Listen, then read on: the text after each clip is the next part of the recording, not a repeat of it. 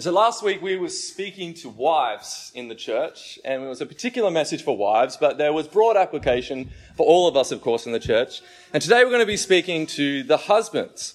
And it might seem a little unfair as we saw 6 verses directly addressed to the wives, but today we're only going to see 1 verse directed towards the husbands. Now, it sort of evens itself out because in Ephesians, husbands get a much longer treatment than the wives do. And here it seems it's the opposite way. Peter gives a much longer treatment to the wives. But as I was preparing for this passage, what I was expecting I was going to have to do as I was dealing with this text was I'm going to have to go to other places in the Bible to try to pad it out, turn it into a full-length sermon. And then as I came to this passage, I realized that I was very quickly running out of space to get this into my sermon. And so, guys, we are going to get smashed today by Peter. And you won't firstly recognize it as we read the passage, but as I unpack it, you'll start to realize, hang on a minute, I've got some work to do. And so I've got 3 points. Last week, we dealt with the various temptations that faced women as distinct creatures as opposed to men. Today, we're going to be learning about the temptations that are specific to men. Generally, they can apply to all of us, but generally men fall into these temptations more. And so here are my 3 points. The enticement of passivity. Number 2, the enticement of derision. And number 3, the enticement of solitude. And so we're going to deal with those 3 as we get through the passage, which is just 1 verse. So let's read it together. Verse 7. Likewise, husbands, live with your wives in an understanding way, showing honor to the woman as the weaker vessel, since they are heirs with you of the grace of life, so that your prayers may not be hindered. This is the word of the Lord. So my first point is the enticement of passivity. This verse starts off with the word likewise. And so we have to understand, what is he meaning? Because likewise can mean in like manner or the same way. And it brings us back to the major point that Peter is trying to make. He's laid down a principle for all of us. And he's now going to develop that principle, and he's now applied it to women and wives, and he's going to apply it now to men and husbands.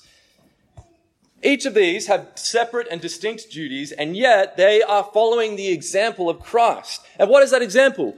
1 Peter chapter 2, 21 to 23. For to this you have been called. Pay attention, because you've been called to this as a Christian. Because Christ also suffered for you, leaving you an example, so that you might follow in his steps. He committed no sin, neither was deceit found in his mouth. When he was reviled, he did not revile in return. When he suffered, he did not threaten, but continued entrusting himself to him who judges justly. Peter's point here is that we ought to follow the example of Christ and do good to those who might do evil to us. We don't repay evil for evil, nor do we mock and revile those who treat us as Christians, in that way.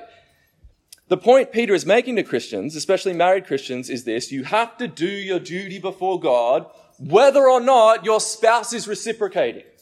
You have to do what is right in your marriage, whether or not your wife is doing what she's called to do, or whether or not your husband is doing what he is called to do. And if we live after this pattern of suffering, we will quickly learn that this suffering is not meaningless. It produces wonderful things in our people.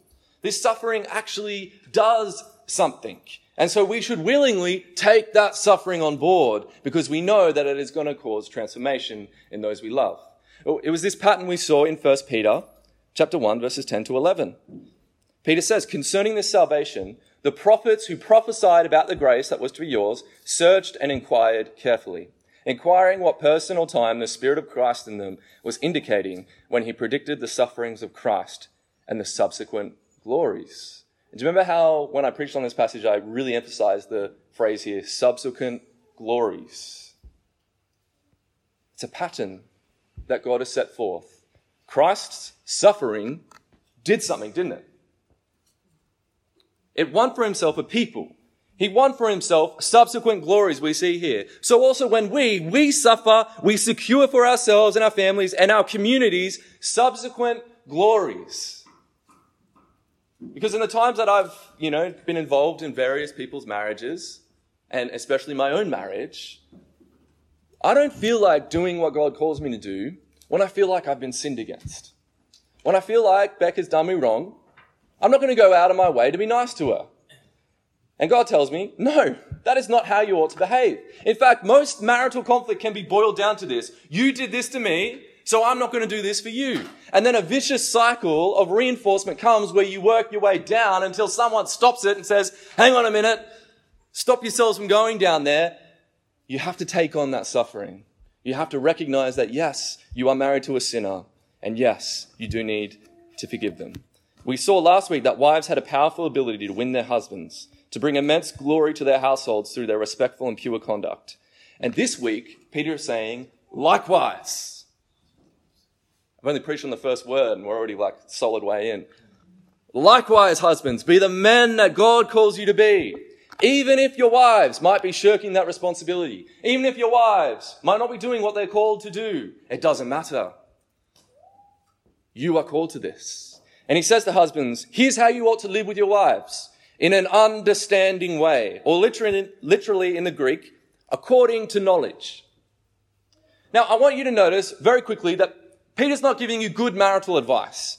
He's not saying, here's a self-help book, open up the self-help book. If you follow these 5 steps 5 quick tools to supercharge your relationship, or these 10 steps to a loving marriage, he's not giving you this. What is he giving you? It's not something to fix you. It's not something to help you. It's something to renew you. He's saying if you follow this, you will have a completely new marriage. And Peter's addressing a temptation. And this is a very real temptation that many of the men in this room will probably say a big amen to. And that's the sin of passivity.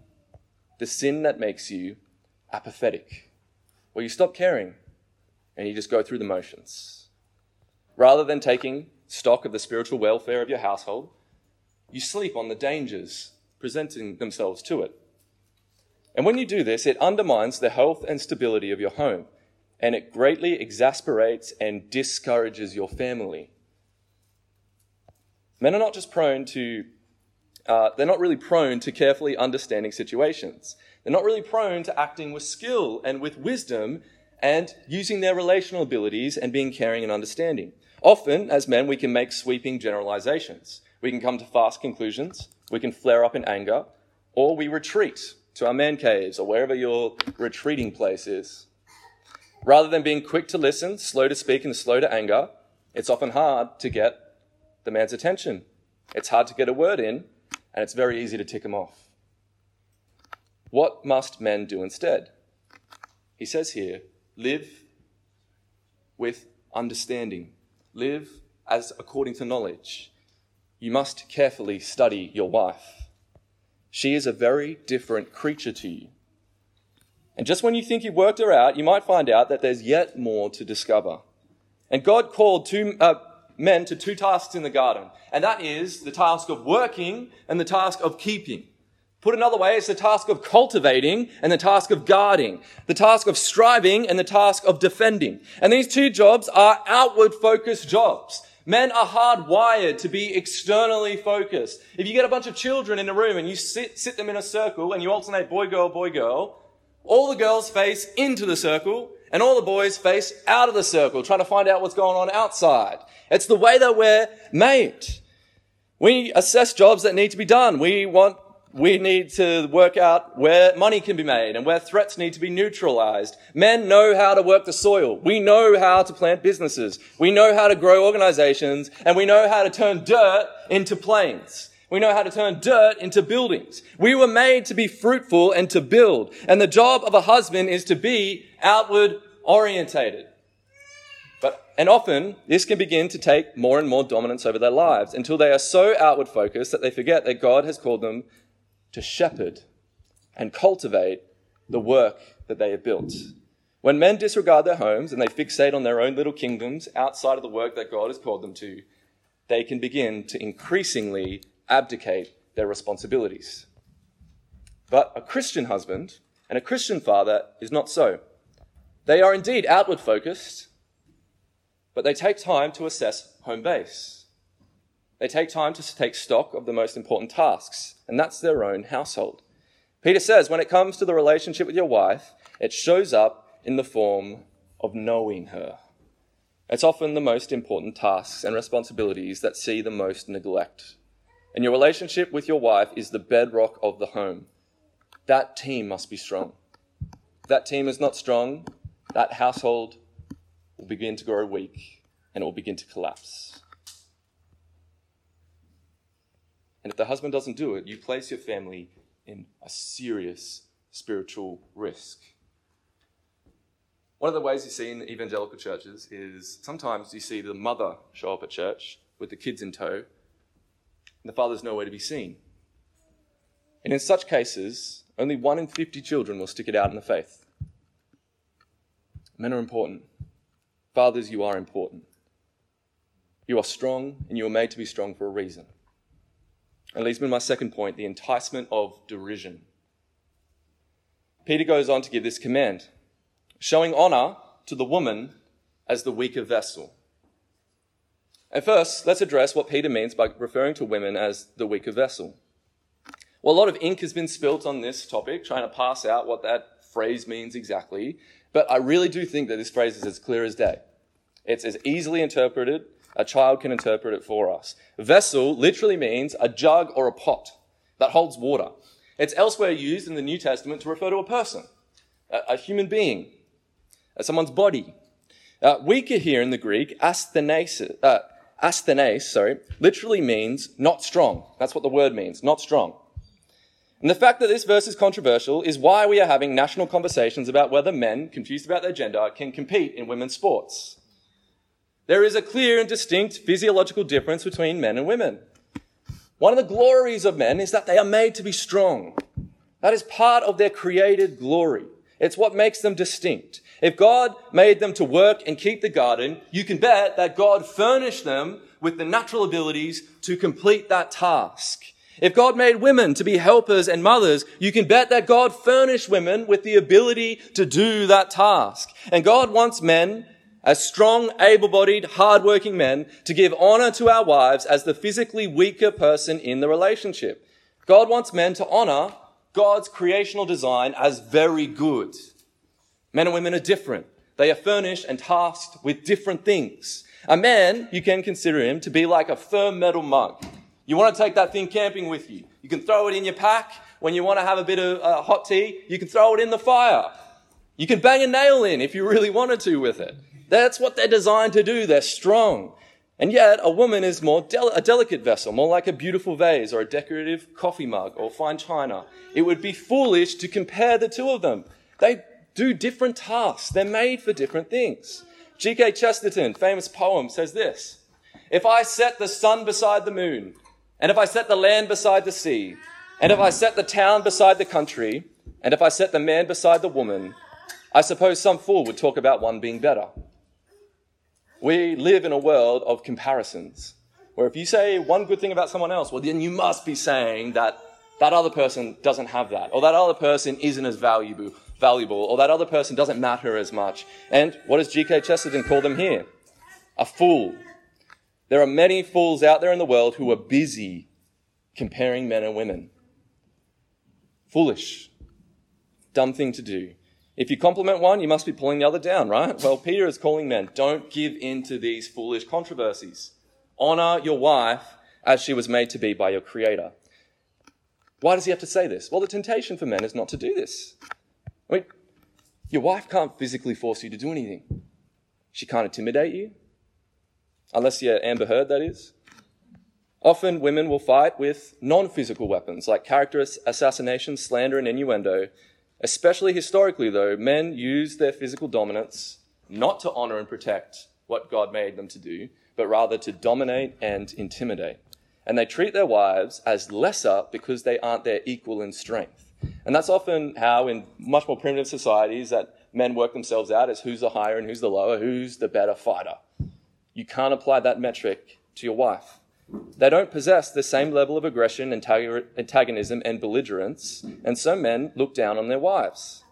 And although men and women are different, they are both equal before God, and that's exactly where Peter moves to, doesn't he?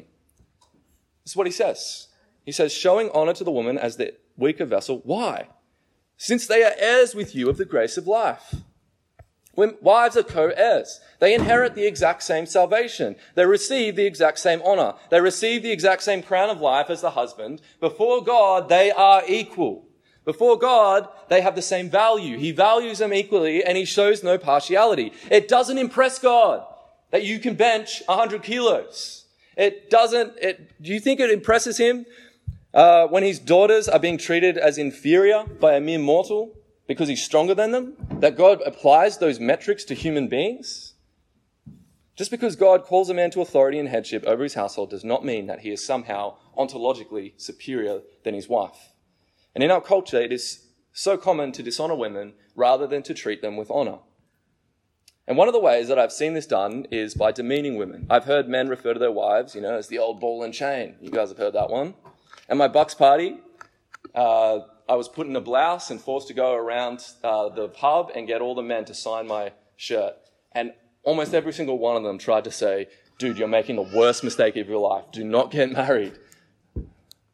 They're like, you're too young, just don't do it. You hear men complaining about stuff like how much their wife talks, rather than delighting in her creational difference. I'm sure you can add an extra 100 examples to this. I don't want to start offending all the women by all the things that people say out in the world. But one of the other ways that is much more common that our culture dishonors women is flattery. They give them false and insincere praise that doesn't line up with reality. In fact, there are whole businesses dedicated to pumping out phrases that they can't possibly know are true.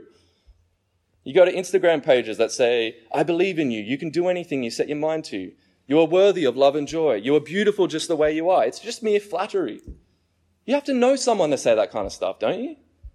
You can't just speak it out into the universe and then it somehow becomes true. They are empty phrases that feel good for a little bit and then they lose their power in seconds. And men will occasionally use this to their advantage, telling a woman what she wants to hear to get something from her. But Christian men are men of truth. They do not flatter their wives, nor do they demean them. Sometimes living with your wife in an understanding way and showing her honor might mean that you have to call something out in your wife. Might mean you have to say something that, might cause a conflict. It might mean you have to do something for the good of your household, which you know is going to make everyone upset. But you're the man. That's your job. You have to bear the brunt of that. You know what's right. You've got to do it. It also means that men have to learn how to romance their women. Today, men are absolutely hopeless at romancing their wives. You can chuck me at the top of the list as well. They fail to show even the faintest hint of love and so starve their wife of the very thing they promised to give her on their wedding day. What did Adam do when Eve was created out of his rib and he saw her for the first time? What did he do? He sung a poem, a love song. Not many men are like that anymore.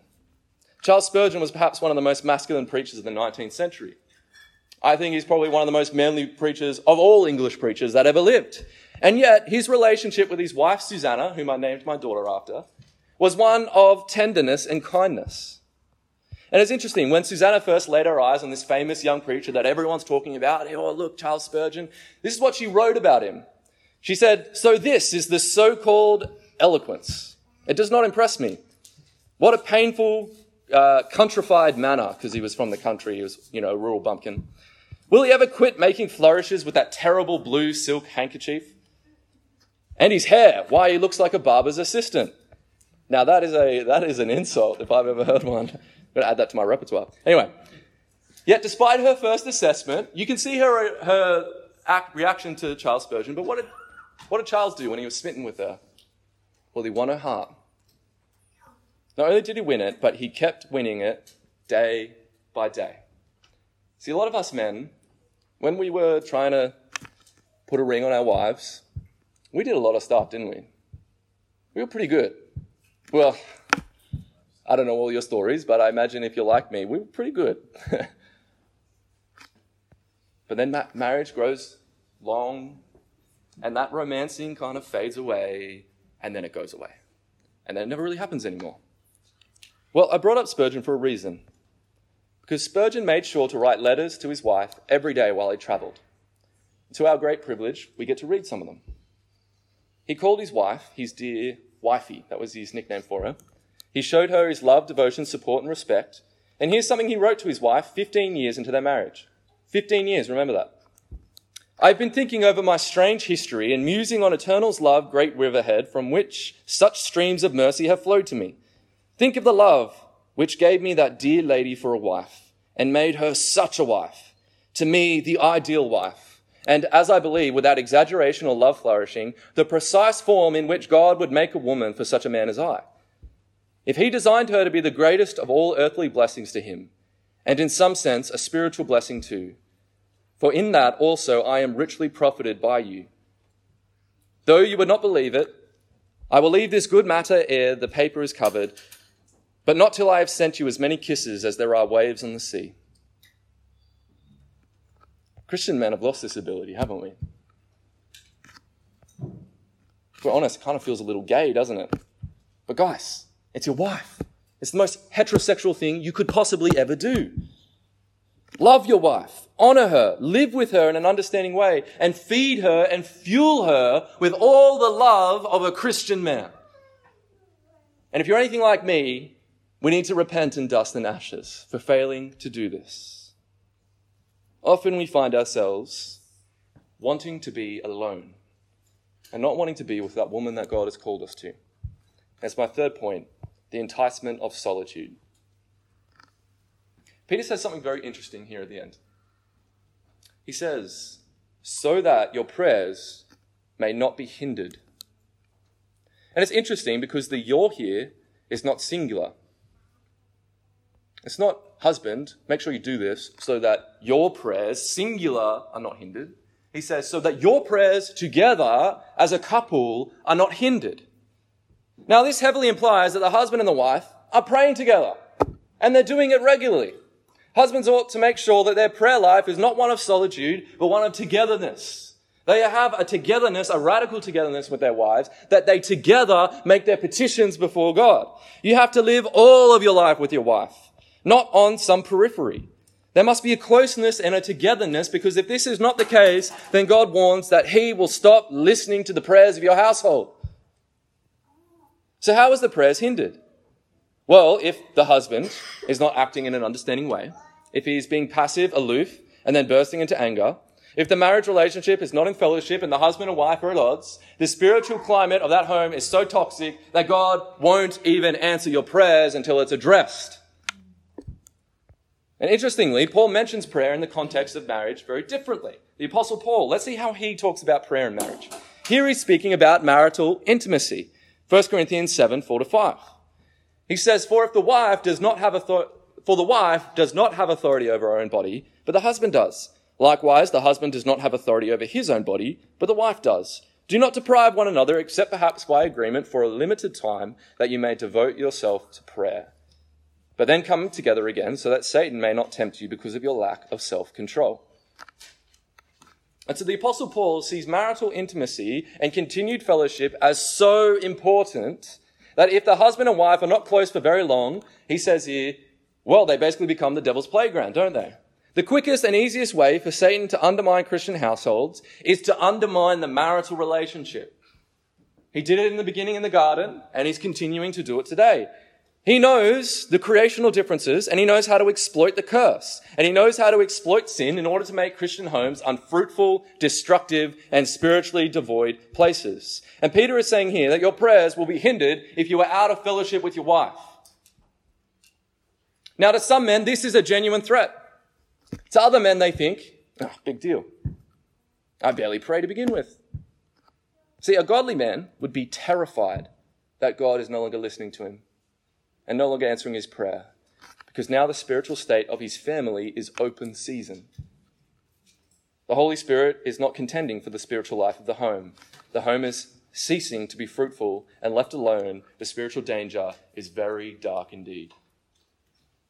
No longer contending for the souls of their children, no longer contending for the fidelity of their marriage. And you see Christian homes given over to adultery and children walking away. Christian man who is praying bold prayers, bringing his wife and kids before the throne of God and praying for his child's eternal soul, that they may know Jesus, that their home would be fruitful and their community would know Jesus. That is a bold prayer. And we need men praying bold prayers over their family. To a man who prays those kind of prayers, the thought that his prayers would be hindered, that's a big deal to him. He will make his relationship with his wife a major priority because he knows how important it is to God. If it's important to God, it's important to him. Now, it might be the case that despite our best efforts and our earnest leadership, our wives are still bitter and angry.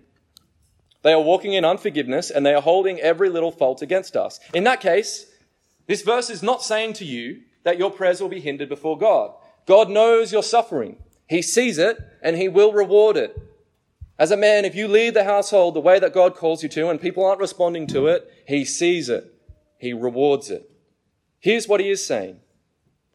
If you don't honor your wives and you don't live with them in an understanding way, you will find both of your prayers hindered. And the whole household will be out of function because men have this profound influence over the household just as the wife does.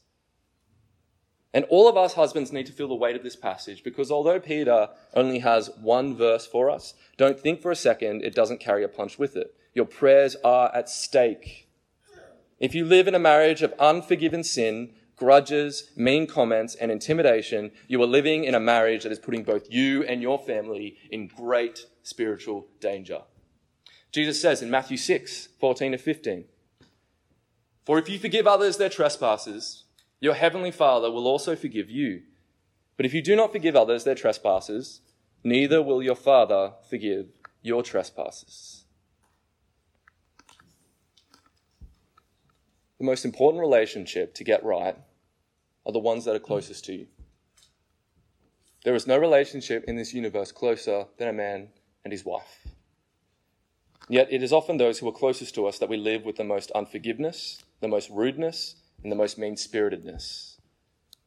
Ensure that the aroma of your household is an aroma of grace and forgiveness, for that is a family that reflects the great character of God. That is a family that is not only in fellowship with each other, but in fellowship with God. But there's another kind of Christian man, and I say Christian with quotations. Their reaction to this passage is, I didn't really need those prayers anyway. If that is you, I fear for you. I'm afraid for your soul. Because Peter is assuming here that this would be a serious warning for a Christian man. And if this isn't a serious warning for you, if this doesn't bother you, then you are living in folly. And either the Spirit will convict you of that folly, or you aren't a Christian at all. Those are the only two options. It ultimately doesn't matter if you profess faith in Christ, and yet you are indifferent to the things of God. Jesus says that those who inherit the kingdom of God are born again, and those who know God would rather die than be cut off from him. We must be united to God in our marriages. Wives, please don't use this as an opportunity to attack your man. If we all get about the business of what we need to do individually, we'll find our marriages flourishing and being renewed. Let's pray. Father, I must confess this is a very hard word today. For Lord, in our culture, in our churches, we're not very good at marriage. We're not very good at living the way that you called us to live. We're not good at loving our wives the way you called us to. And so, Father, I pray by your Holy Spirit that you would cause us to a deep repentance, that we would see ourselves making real changes, that our relationship with our wives from this day forward would be completely new, that we would love her as you called us to, not in some reaction to the way that she's treated us, whether good or bad, but because that's what you said. And Lord, rather than clamoring for our needs and wants, Father, would we endure suffering just as Christ suffered on the cross? For Lord, we know that this suffering is good and it will produce subsequent glories. And this profound leadership that we'll have as sacrificial leaders of our home will be palpable and it will be seen by all. Father, you called us not to lay our light under a bushel or a basket, but to let it shine to all. And Father, as men, would we use our leadership as a light to shine to all? Father, if there are any marriages today that are walking in unforgiveness, I pray that would end today. That, Lord, before communion, we would be reconciled to our spouse. That we would be reconciled to the members of our household. And that our household would walk in fellowship for the rest of our days.